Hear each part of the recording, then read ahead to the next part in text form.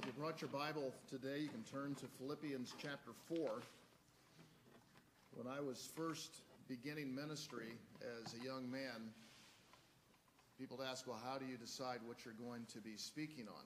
And, am I not on? I think I'm on. Might have fallen out. What's that? Okay, we're good. Sorry about that. But when I was young, people would ask, what are you preaching on next Sunday? And I'd always try to figure out what people need. You know, what Sunday's coming, what do people need? And so I'd try to search the scriptures for a message that people would need. I found that very challenging. Still off? Okay, we'll get this. Okay. Yeah, I'm good. I can. Okay.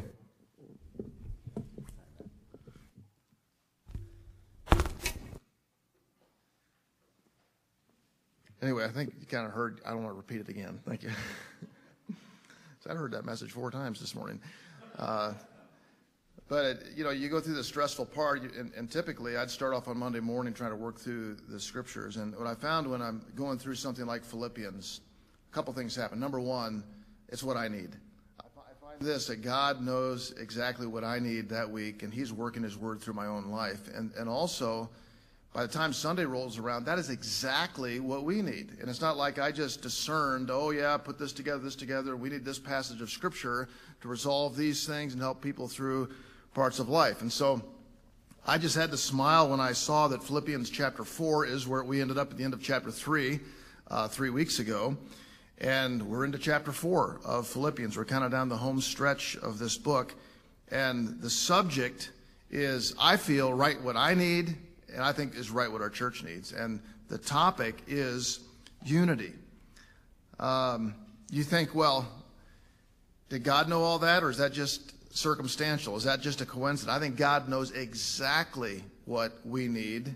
Before time began, He knows what our church needs, and He knows all of the things that we go through.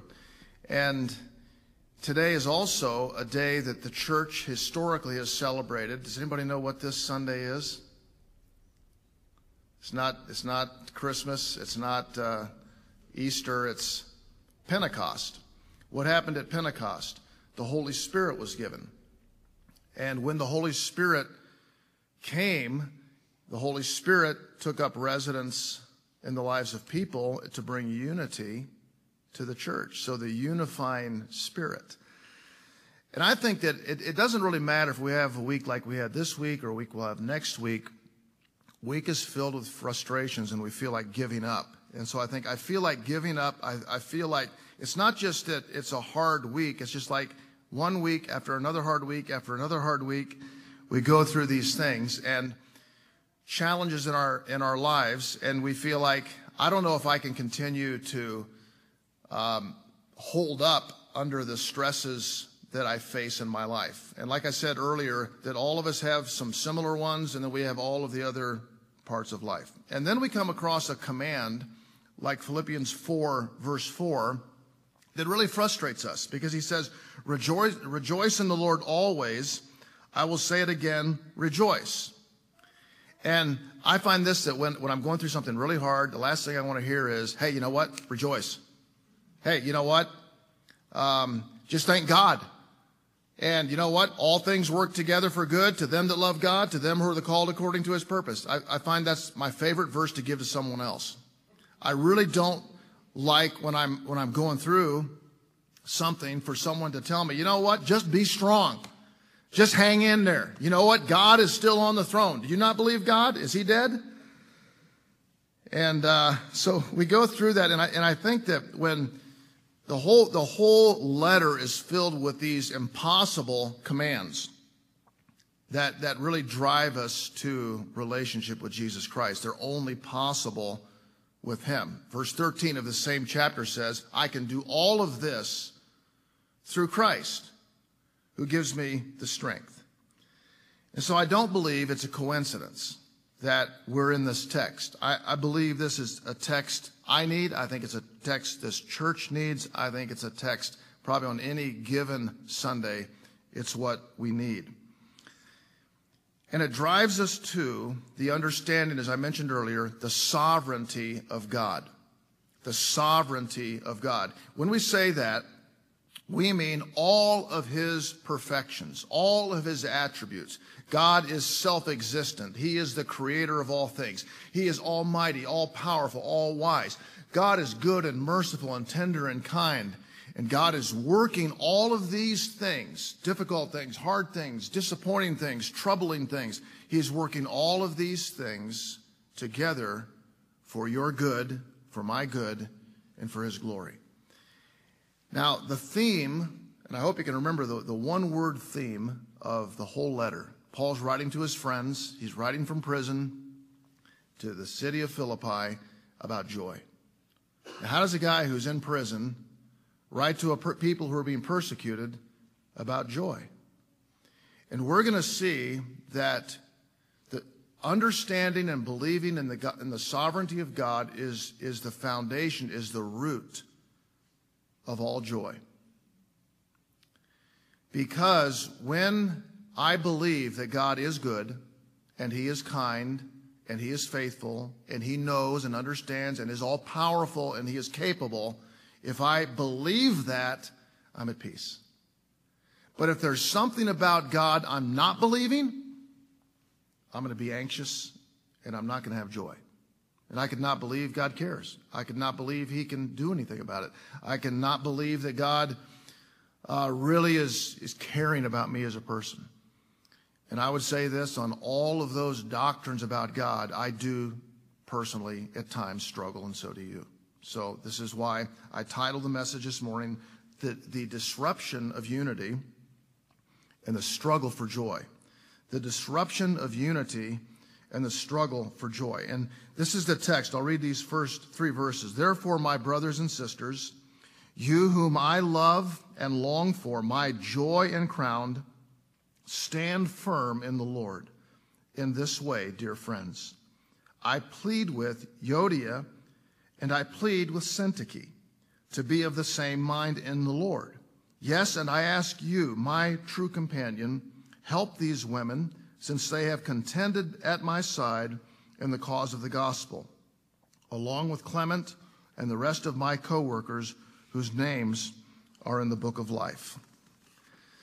Well, there's a crisis in Philippi. Philippi was the place that the first missionary journey that he had really launched into Europe. The Apostle Paul, he had been persecuted, put in prison there. A church was founded. He was very, very close to these people. In fact, of all the letters that Paul writes, this is probably the most personal, the most endearing. These are the people that he really, really loves and cares for. They're also the church that has continued to pray for him and support him while he's gone on through his journeys. But they've got an issue.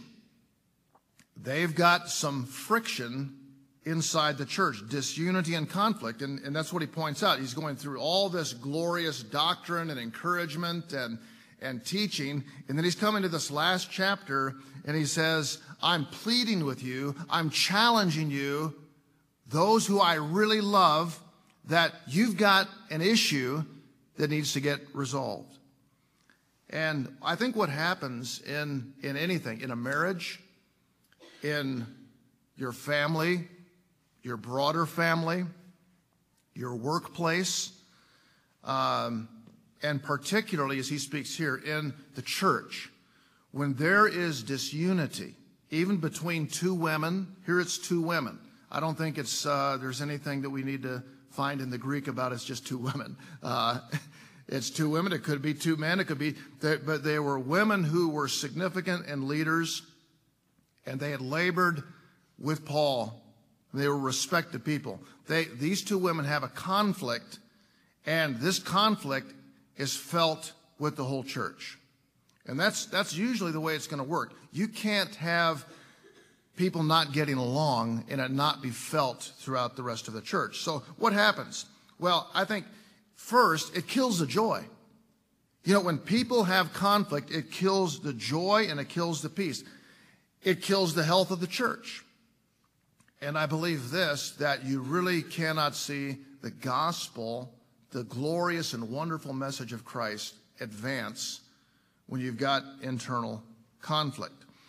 Now, centered around these 2 women, As we said, Euodia and Syntyche, I've called them odious and so touchy, if you want to pronounce them that way.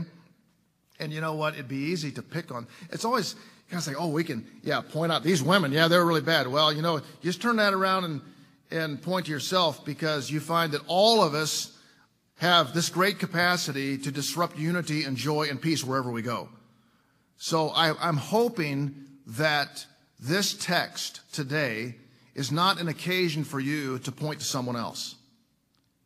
And that includes me. But this text gives us the opportunity to explore our own lives of how do I bring in the relationships God has called me to joy and peace and unity. That's how we've got to take the Word. And I think that until we can take the Word of God personally, we're really never going to grow.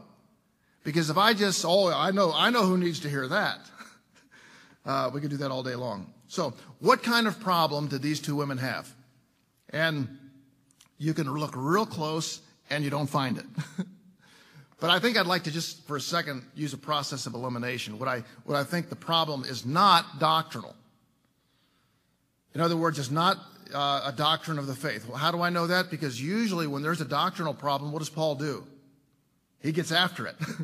I mean, for him, when you talk about a doctrine of redemption, a doctrine of salvation, a doctrine of how we grow, a doctrine of false teachers, the Apostle Paul, in every case that I can see, when there is doctrinal teaching error, which is really the foundation for all of our practical living, if there is false teaching, every single time he's on top of that. Secondly, I don't believe it's an external problem. It's talking about two women, and typically what happens is when the church is persecuted from the outside and they're being pressured, what happens to the church? It just grows. People pull together. It's like if someone attacks your family or attacks the two of you. What do? You pull together. And you'll find this, that the fastest growing church in the world is in Asia right now. And it's in Muslim countries. Why is that? And I think there are a number of reasons for that. But whereas in the U.S., we don't have a lot of persecution. We don't have a lot of pressure. We've got some. We can say, I talk about the government and everything else. But the persecution where people are losing their lives on a regular basis, what that does is just strengthen the church and causes it to flourish. So if you look at during the Roman Empire, and particularly right now, Paul's in Rome. He's in Caesar's house, Nero. Paul will be released for a short period of time. He'll be back in Rome again, and he's going to be executed. He's going to be beheaded. And people are dying for their faith. So what that does is we get together, we pray, we encourage each other. And so external conflict is going to strengthen the church. This is dividing the church. I don't think it's physical. I don't think that, a typical church prayer meeting, people all gather together and what are our problems? Well, I've got surgery this week. God cares about that, and I don't want to minimize those things because God does care about how you're doing physically. But typically what Paul said, he had a thorn in the flesh. We're not sure if that was a physical thing, but it could have been his eyesight. And God didn't heal him from it. He didn't do that. But what that did for Paul in 2 Corinthians 12, it says that what he found that the weakness that he had in his flesh, the physical suffering, actually helped him grow in his dependence upon Christ. And so that's not a bad thing. It's a bad thing that helps you grow. So I don't think it's physical. Here's what I believe the problem was. I believe the problem was internal. It's inside the church. It was relational, and it was spiritual. And there is nothing that will destroy a marriage, a family, a business, or a church more quickly than we've got conflict, spiritual, internal, relational conflict within. So this is why I think we hear in his tone, in his voice, urging, pleading, those that I love. I mean, he is pretty intense coming into chapter 4. So what's the root problem? And, well, if you ask Euodia, she'd probably say Syntyche. And Syntyche, you ask, what's the root problem? It's Euodia. What is the root problem? And I don't think it's hard for us to figure what the root problem is. The root problem is your sinful nature. Your stinking, rotten, sinful nature. And I said your because I want you to feel this personally. The easiest thing for me to do is look around and find fault with everyone else and every other condition rather than looking at my own heart. And if you go back to just a page in your Bible to chapter 2, and we covered this earlier, and he says in verse 3 and 4, really 3 through 5 of Philippians 2, he says, do nothing out of selfish ambition or vain conceit. Rather, in humility, value others above yourselves, not looking to your own interests, but each one of you to the interest of others. In your relationships with one another, have the same mindset as Christ Jesus. Now, the word mind or mindset, Paul uses 11 times in this one short little letter. The way Christ thought, you think. How did Christ think? He humbled himself. He became obedient unto death. He wasn't self-promoting. He wasn't proud. So here's what I think the point is that what is at the root of conflict? What is the root of disunity? What is the root of our lack of joy? It's pride. It's pride. It's self-centeredness. And it doesn't take us long to figure out that every one of us are plagued with that condition. So what is the challenge by Paul? And again, you're not going to like this because it's kind of like rejoice. You know, you're going through a rough day. Someone says, "Be happy." Here's what his command is: stand firm. Stand firm. So I don't want to hear the suck it up message. I don't want to hear, you know what, just do right. But this is what he says. The end of verse 1, he says, as he's introducing, he said, this is the command to stand firm in the Lord. So suck it up, yes. Be strong, yes. Stand firm. In fact, it's a military term. And I think Paul uses that. We've talked about athletic. He uses a lot of athletic imagery. He uses a lot of military imagery too. Well, this is a military term. He's in a military city, Rome. He's talking to people who live in a military colony where retired Roman soldiers have gone to Philippi to establish that colony. And he says, be strong. It's like what Paul says in Ephesians 6, where he says, be strong, put on the whole armor of God. And honestly, when you're tired, you're worn out, and you're discouraged, you don't feel like sucking it up. But I want you to see something about these, what I would say, gospel imperatives. In other words, the commands. And we can see it real clearly. You don't need to turn. I think we're going to put this scripture up on the slide, but it's in 2 Timothy chapter 2. And remember, I was talking about how those passages are what Paul, the seasoned veteran, is telling his young son in the faith.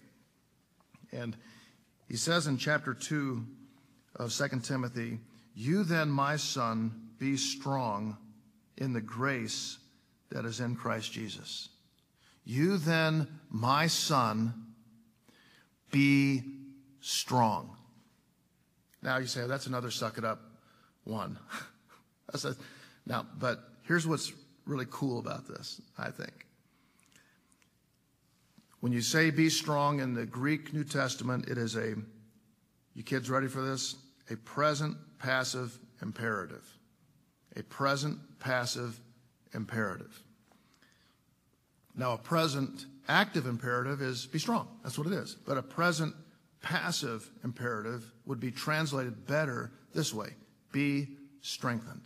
In other words, it's not that I'm going to be strong like, okay, It's like my grandson, he always does this. Grandpa, Grandpa, look at me. Oh! It's not that. It is you allow yourself to be strengthened from something outside of you. Aha! That's all the difference. You don't have it. You are not able. You feel like quitting. You feel like giving up. You feel like throwing in the towel. You're right. And you're gonna always get to a point where you can't suck it up anymore. You can't do it anymore.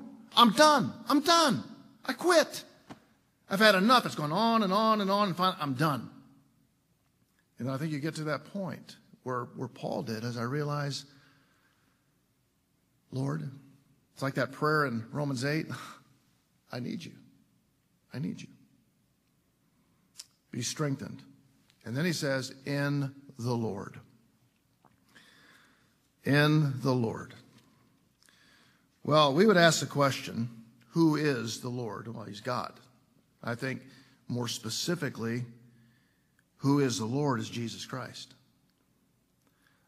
In verse 13 of chapter 4, I can do all of this through Christ who gives me strength.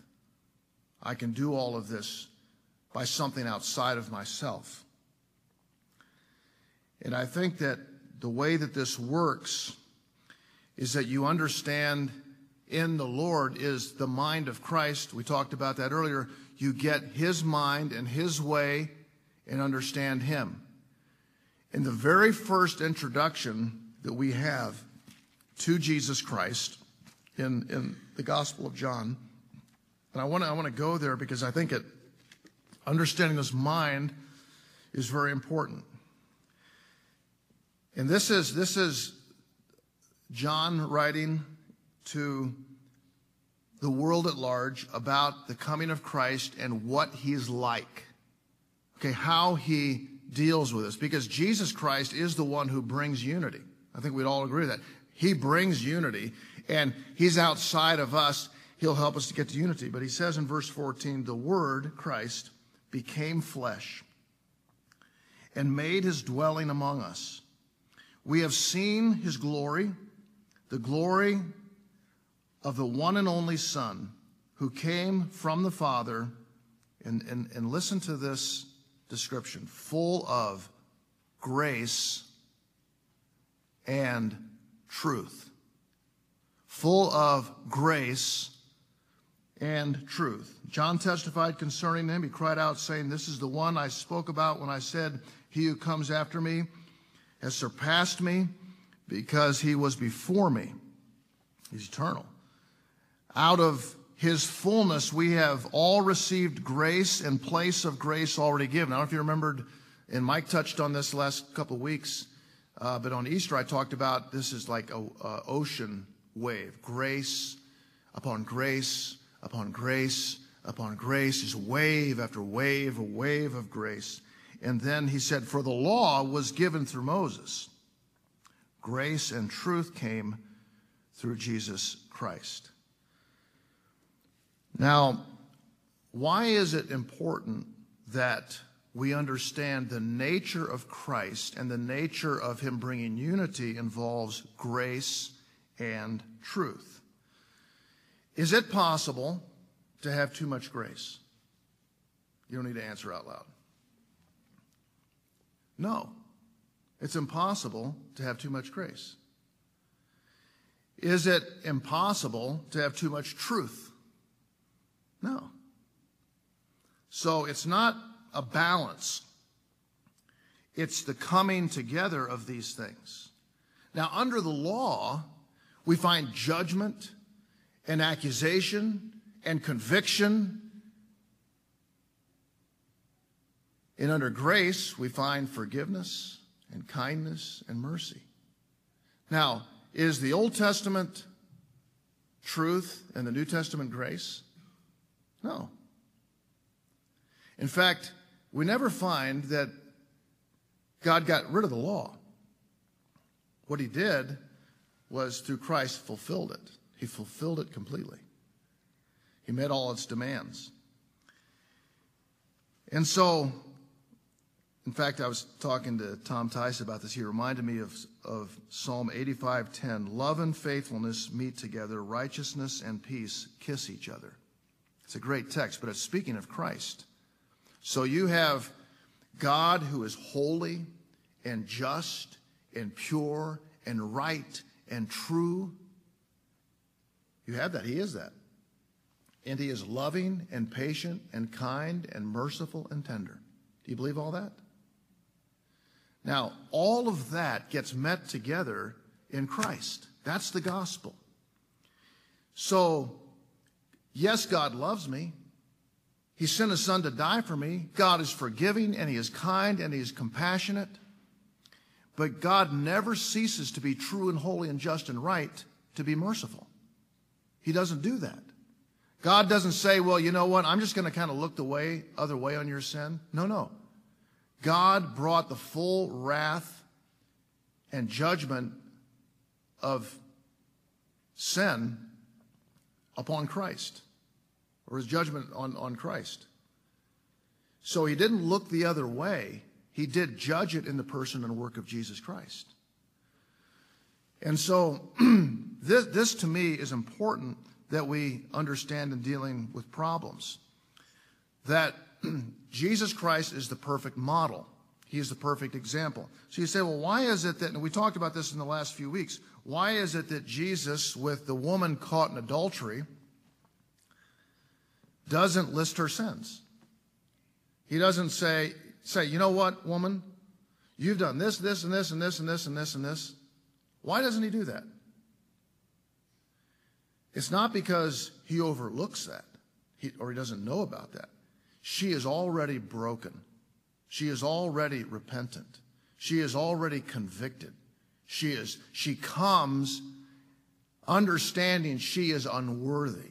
Same way with the tax collectors, the same way with the blind and the lepers and these people. They come to him and they come repentant. And so he offers them mercy. Now, what about those people who are sinners, who don't know that they're sinning or don't admit that they're sinning and are blind to their own sin? They're called the Pharisees. Do you remember what he said to them? He said to them, you brood of vipers, you whitewashed sepulchres. He was scathing in his indictment. Because the difference was because they were self-righteous. They thought they were doing fine. They were blind to their own sin. And that's why I think that when you compare the person who's involved in horrible sin and is broken and repentant, they're halfway there. The person that does not see that is going to continue in their ways. And I think that's important that we understand this, that God is a holy, righteous, pure God. And he hates sin. And he is a loving, tender, compassionate, merciful Savior. And all of that comes together in the person and work of Jesus Christ. And this is the way we function. Now, I think there is a danger for us to emphasize one without the other. In other words, if I were to say, God's holy and righteous and judge of all things, and I don't realize his mercy, I get into what I call the ditch. The straight and narrow is grace and truth. Right down the middle, those two parallel lines, grace and truth, they run together. But there's a ditch called legalism, where all you're pointing out is a law. All you're pointing out is God's holiness. And there's also a ditch where all you talk about is grace, and you never deal with truth. And we have to deal with truth.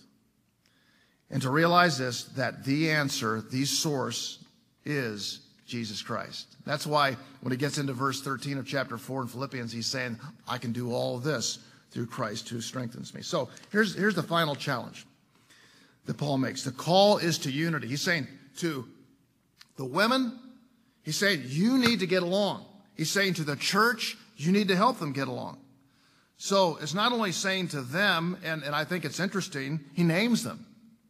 Can you imagine the letter comes in and, hey, we got a letter from Paul, we got a letter from Rome, we got a letter. Everybody kind of gathers around And they're kind of reading along, and all of a sudden, they get a little nervous. All of a sudden, he named me. Well, it's probably pretty tough. But it's and I believe born out of love when he says he names them Euodia and Syntyche. I'm naming these ladies.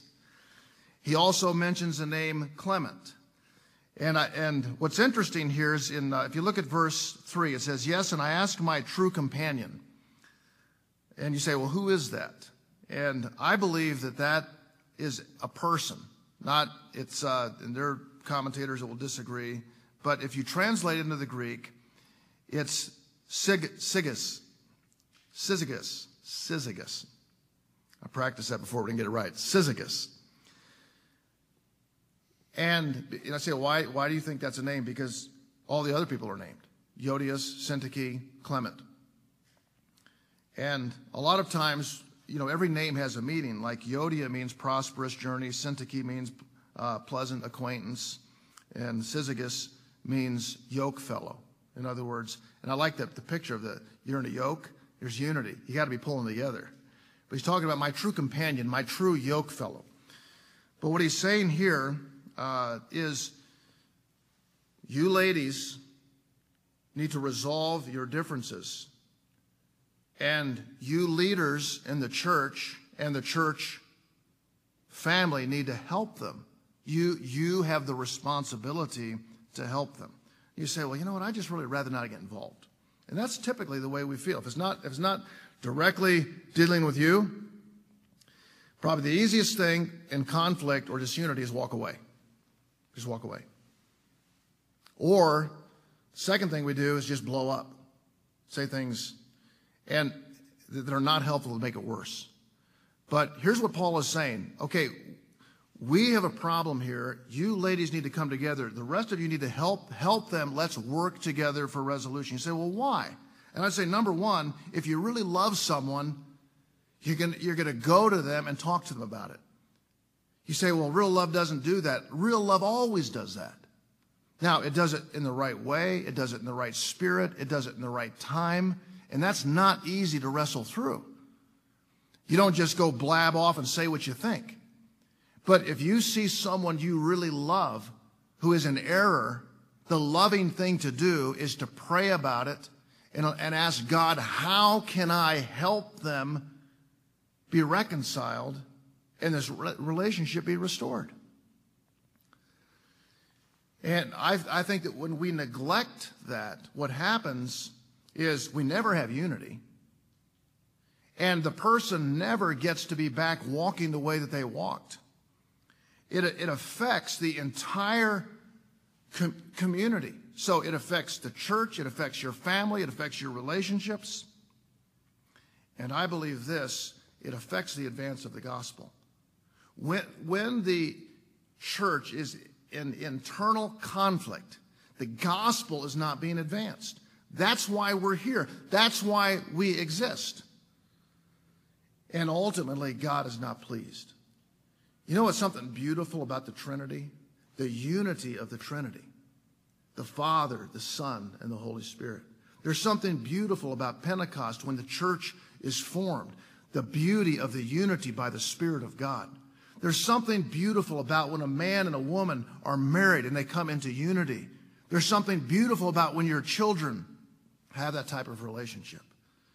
And I believe this, that the church should be constantly striving for unity. Now, you say, but I can't control what's happened in my home or at work or at church I can't control what's happened to me. And you never can. But you can control how you respond. So what is our response? And I would say this, that and to me, this is one of those messages that's applicable for this week. It's applicable for every week in your life, because I don't think we ever go through any week where we don't struggle with unity. What is my response? I would say this: be full of grace and full of truth. Be full of grace and be full of truth. Now, that's the way Jesus lived. That's the way he walked. That's the way he engaged people. And so in all of my relationships with people, whether it's a church context, family context, job context, other ministry contexts, Lord, I pray that my life would be defined by this, that I am constantly full of grace. In other words, your mercy, kindness, joy, and peace. And I'm also defined by being honest and having integrity and doing the right thing and being holy before you because of Christ. And if I can be that kind of person, then I can be part of the solution to help someone else out. So it's not when you see a problem, just pointing your finger. I think sometimes when just the immediate reaction is, I'm going to point my finger and tell them what I think. And the other response is not to sweep it under the rug or to walk away. I think I've always felt first thing I do is pray, because I know that's always a safe thing to do. Lord, what do I do? I've got a brother, a sister. There's a strain in relationship. And I know this right now, there's no joy and there's no peace and there's conflict and it's not getting resolved. Lord, help me be a part of what you're doing in people's lives. You know, I'd read a quote by John Piper some time ago. I'll just close with this. In every crisis, in every conflict, God's at work. Right now, when he looks at our church, God's not up there wringing his hands. He's not up there just going, oh, what am I going to do? What are we going to do? God's not wringing his hands. He's a sovereign God. And God is working in this church. He is working in your life. I mean, I want you to take this personally. You need this. I need this. He's working in us. And he's working in people in this community. You could make a list of all the things that God might be doing. And then, as Piper says, he's doing 10,000 other things you don't see. And we need to trust him for that. And we need to obey him through that process. So my prayer is this, that God will bless Valley Community Church, bless you as an individual, bless your family, and bless our future with joy and peace and unity and the glory of God. May we walk in grace. May we walk in truth, pleasing to the Lord. Let's bow together as we pray. Father, we thank you for your word, your gospel. And we thank you that every righteous demand has been met in Jesus Christ, who has made it possible for us to come to you and to pray and to worship you. And we pray that today, that whatever burdens we carry, whatever friction might be in a relationship, work or family, marriage or church, that we might look to you in prayer, asking you to help us get your mind to be full of grace and full of truth, to respond to those we love and long for, as Paul did for these that he loved. And what we believe, Lord, is that this matter was reconciled. And we thank you for that. May you continue to be the God who reconciles. As our heads are bowed and our eyes are closed, and we'll close here in just a moment with a song. But I'd like to just give you a moment to ask, you take some time to ask the Lord to help you. You may have to pray with groans right now because you don't have the words, but I want you to ask the Lord to help you, to get his mind, grace and truth, to be the kind of person that pleases him, the kind of person that in all the relationships that you're a part of right now, that you are the person that is pressing toward unity, not division, but unity. And that God will continue to use you in that way.